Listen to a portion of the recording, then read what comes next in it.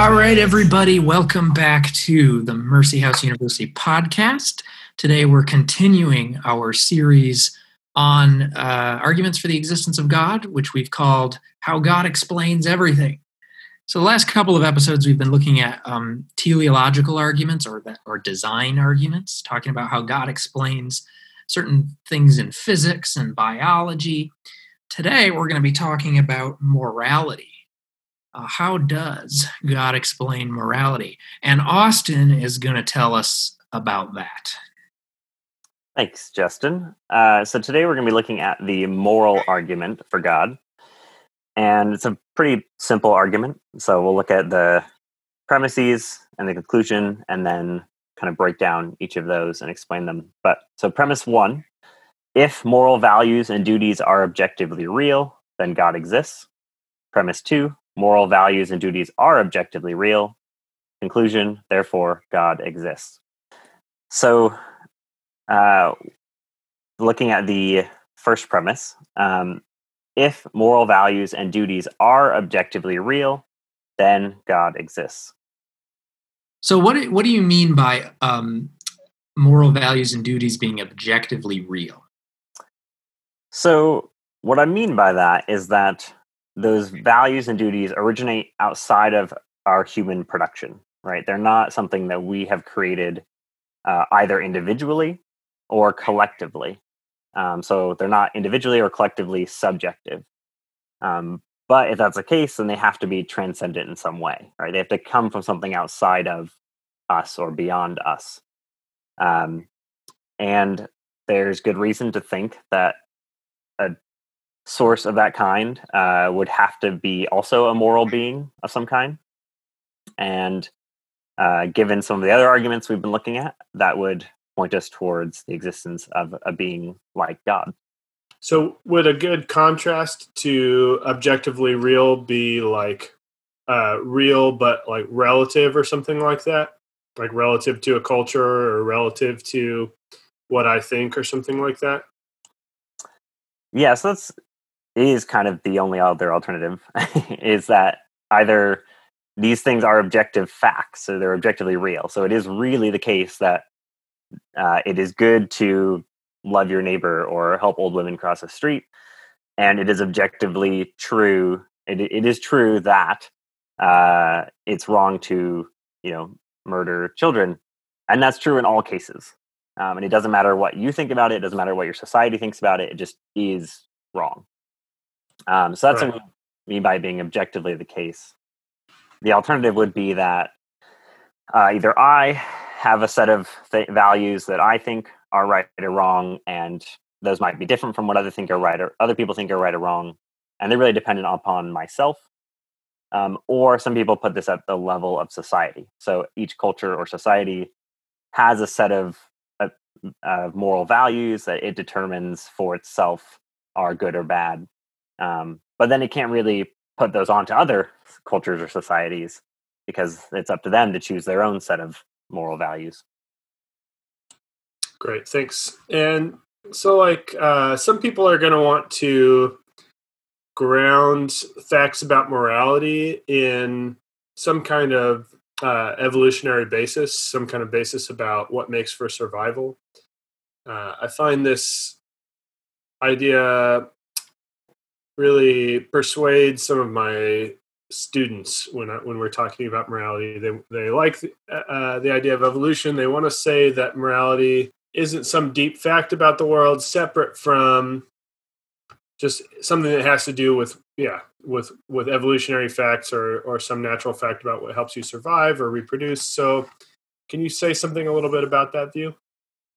Yeah, that's great. I think even just reading around on some different, AmericanAtheist.com and things like that, this seems to be a really common question that comes up. And I was going to address it at some point here. Maybe I'll bring it up here. What this argument is not about is whether or not you need God in order to be good.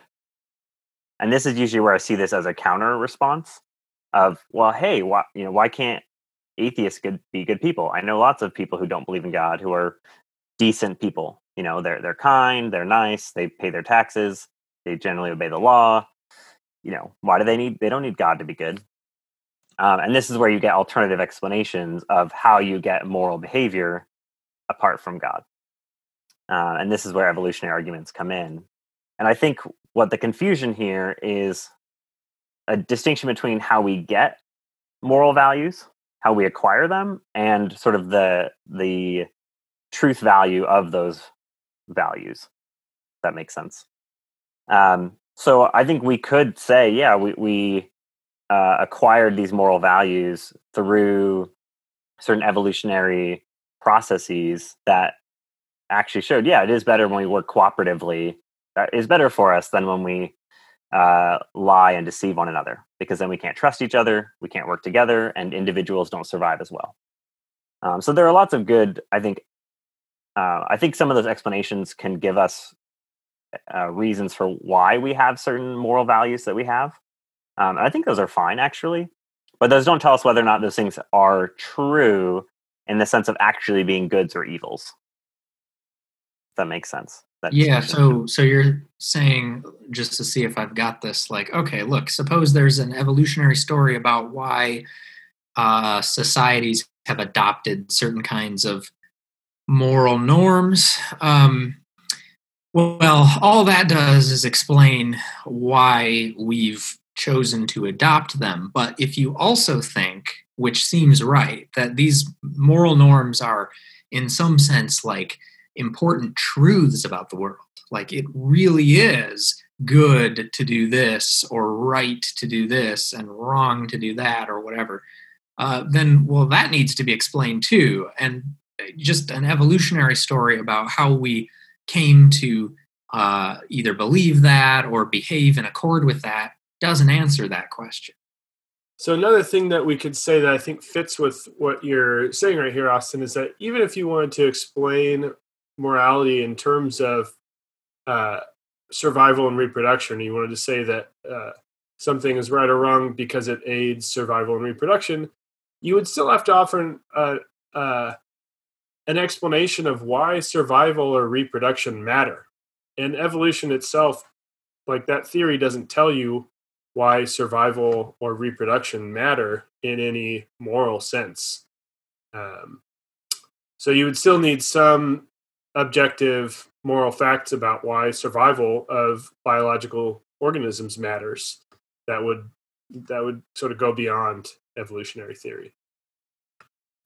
So what about this kind of account? So I think a lot of philosophers would just say that the explanation of like moral facts is just the natural facts that they supervene on or attach to.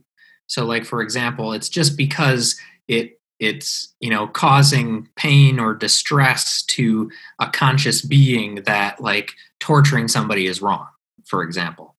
Why can't we just have that? I mean, the appeal tends to be there to some kind of empathy or something like that, like social cooperation. And at least a lot of the stuff I read seems to suggest that, well, I wouldn't want to be in that same situation. Like, I wouldn't want to be tortured in that way. I wouldn't want to have that experience, so I shouldn't inflict it on someone else.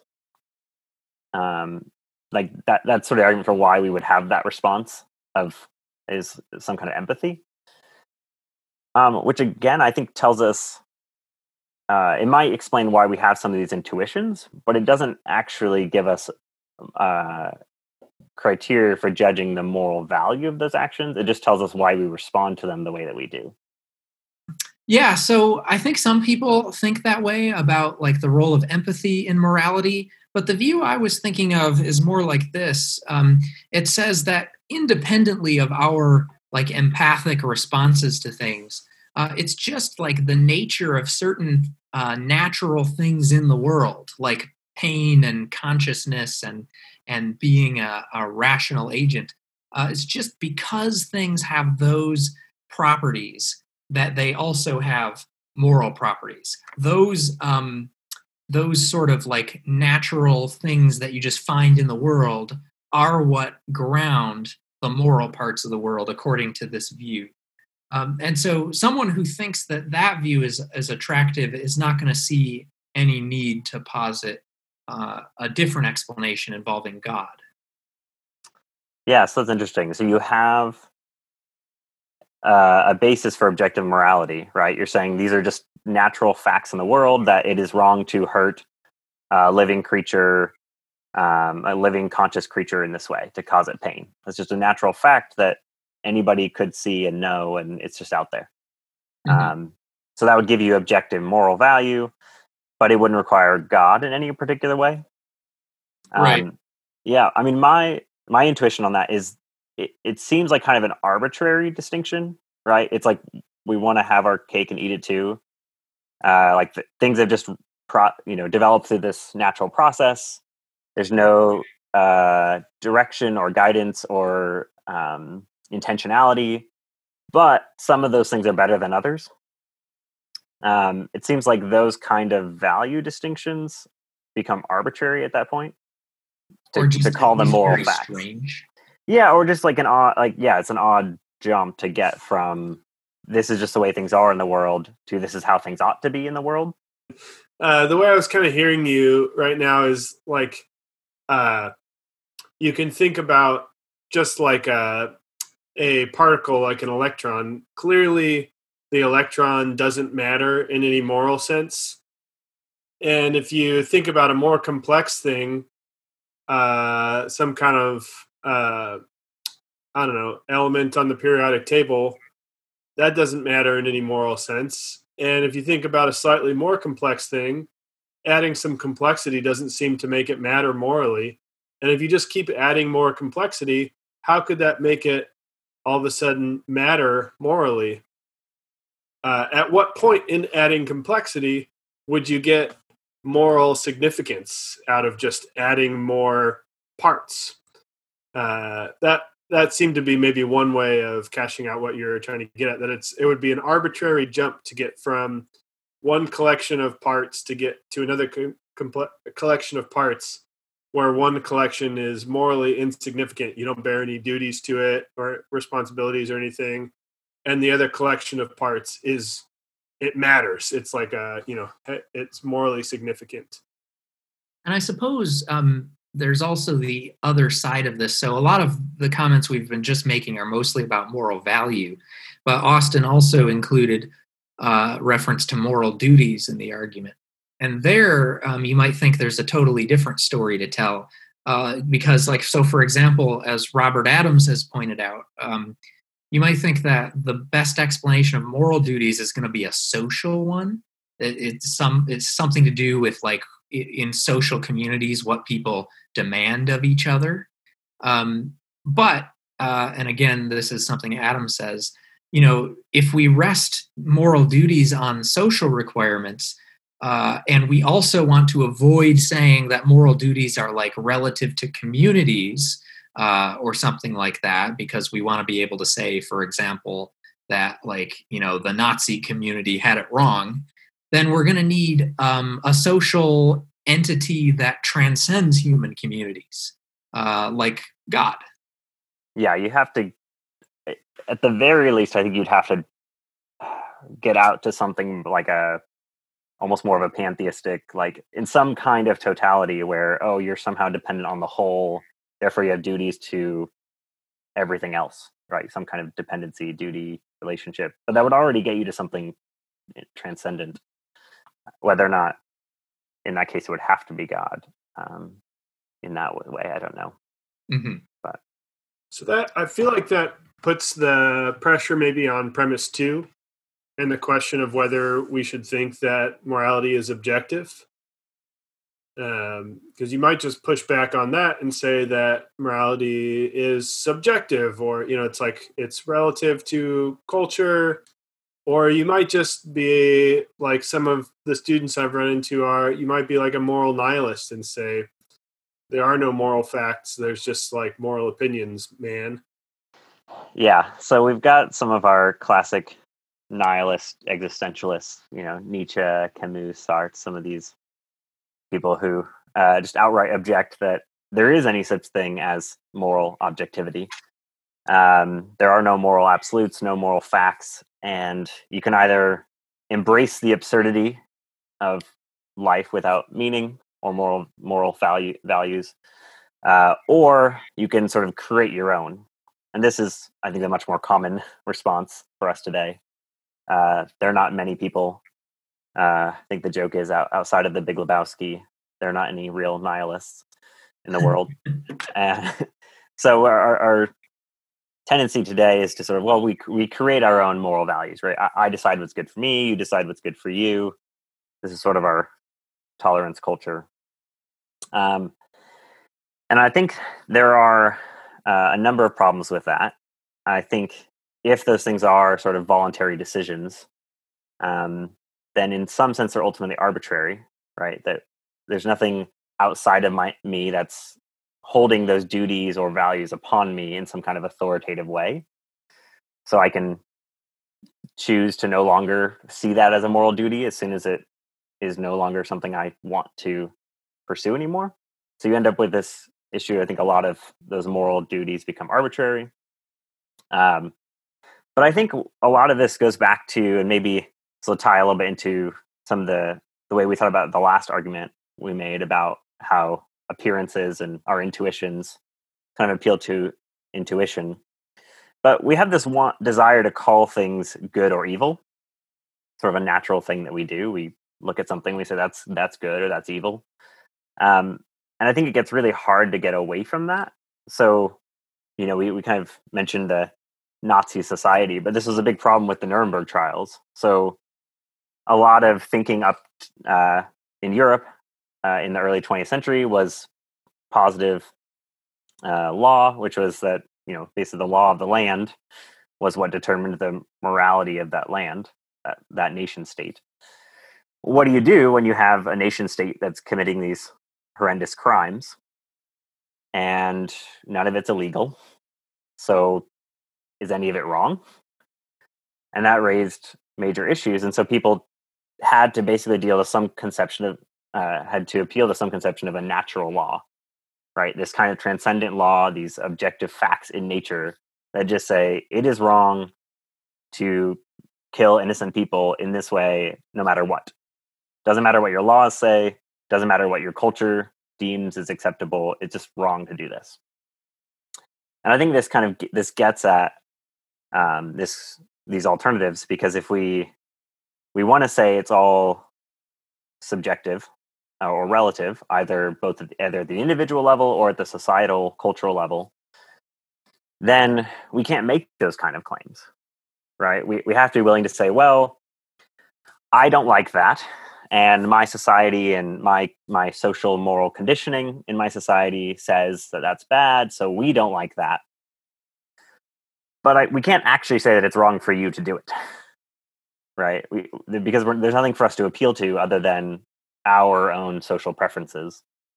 And I think most of us I think most people would be unsatisfied with that. I find that unsatisfying, right? I want to be able to look at things like the Holocaust. And if I can get slightly more personal, I was actually there this last summer on a fellowship, and a lot of it's in theory. You read history books and you think about how did this happen, what social factors led to this, and you kind of think about it from this more abstract theoretical level. But when you're actually there on the ground and you're walking around these camps and you're seeing everything, you just can't get away from this sense of this was just evil. And it was evil in a way that I can't make sense of, almost. And I remember thinking, there at the time, if I didn't have some kind of categories of good and evil to make sense of this, I don't know how you would make sense of this. If you couldn't actually call this evil, right? It was just something that some people chose to do, and I don't really like it, but who am I to say that would not have been an adequate framework for dealing with this, for actually making sense of the weight and the gravity of it. And obviously that's a sort of extreme case, but I think in our everyday life, the way we think about justice and injustice, I think we naturally appeal to this kind of reasoning. Somebody cuts you off, you think that person did me wrong, right? You don't think, well, I just didn't like that, right? You think, well, no, that was wrong that they did that, and I want that to be fixed in some way. I want that to be corrected in some way, right? We're appealing to some sense of justice, and while we might be able to account for some of those intuitions of how we got them, going back to like the evolutionary argument, it doesn't actually undergird or support those things as actually being issues of justice. They're just issues of preference. Yeah, it's definitely common amongst the students that I've talked to resist objective morality. But one thing I've found a persuasive kind of point is to point out that they care about moral reform. And this connects with what you were talking about, Austin. At the Nuremberg trials, we had this sort of codified desire to say about what Nazi Germany did, that it was evil, that you can't do that.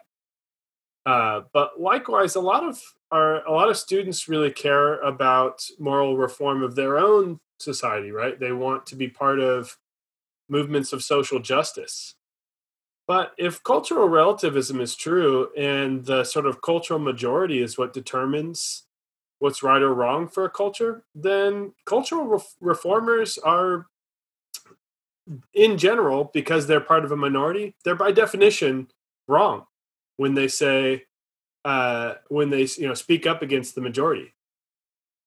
That just seems obviously false, though, right? Like that somebody like Martin Luther King Jr., not only was he wrong when he was speaking against the majority, but that he was by definition wrong. No, we want to say that he was right in a way that was incredibly valuable and led to healing, and we want to say a lot more. But so I think for a lot of people who want to resist the idea of objective morality, when you point out to them that they actually care about some moral matters that require objective morality and they care about moral progress in a way that requires objective morality, it can help sort of cure that cognitive dissonance a little bit. All right, so suppose we think, for the reasons we've gone through, suppose we think that there's got to be like some kind of a transcendent explanation of moral facts. Why think, though, that it has to be God specifically? So if we have these moral facts, which are objective, so they're unchanging, they're in some way transcendent, then we would expect you to have some kind of being that is also like that, or some kind of source for those things that is also like that, which is itself good or moral, which is itself unchanging, and which is itself sort of transcendent in this way. So there are a few different explanations people have given for how God gives us morality in this way. So there's divine command theory, which is that God sort of issues commands. Just what God says is good because God says it. And then there's another way of thinking about it where God is a sort of paradigm of moral value. So God is a certain way. And so what it is to be moral is to be like God, to behave like God. But either way, you get a being who's good and a being who then explains these other moral facts, who provides these moral facts. And the best explanation for why we might think this that this being has these moral perfections, or the best explanation for why this being has these moral perfections, is that it also has other moral other perfections like eternality, immutability, transcendence, some of these other perfections. Awesome. Yeah. And for the details about that last move from some perfections to all perfections, remember that's always back in our first episode, so you can go listen to that if you want more. All right, so this episode, Austin has led us through a discussion of the moral argument, and we've thought a bit about, like, are there moral facts? And if there are, what best explains this? And some people think the best explanation is going to involve God. So it looks like we've got another piece in our cumulative case for the existence of God.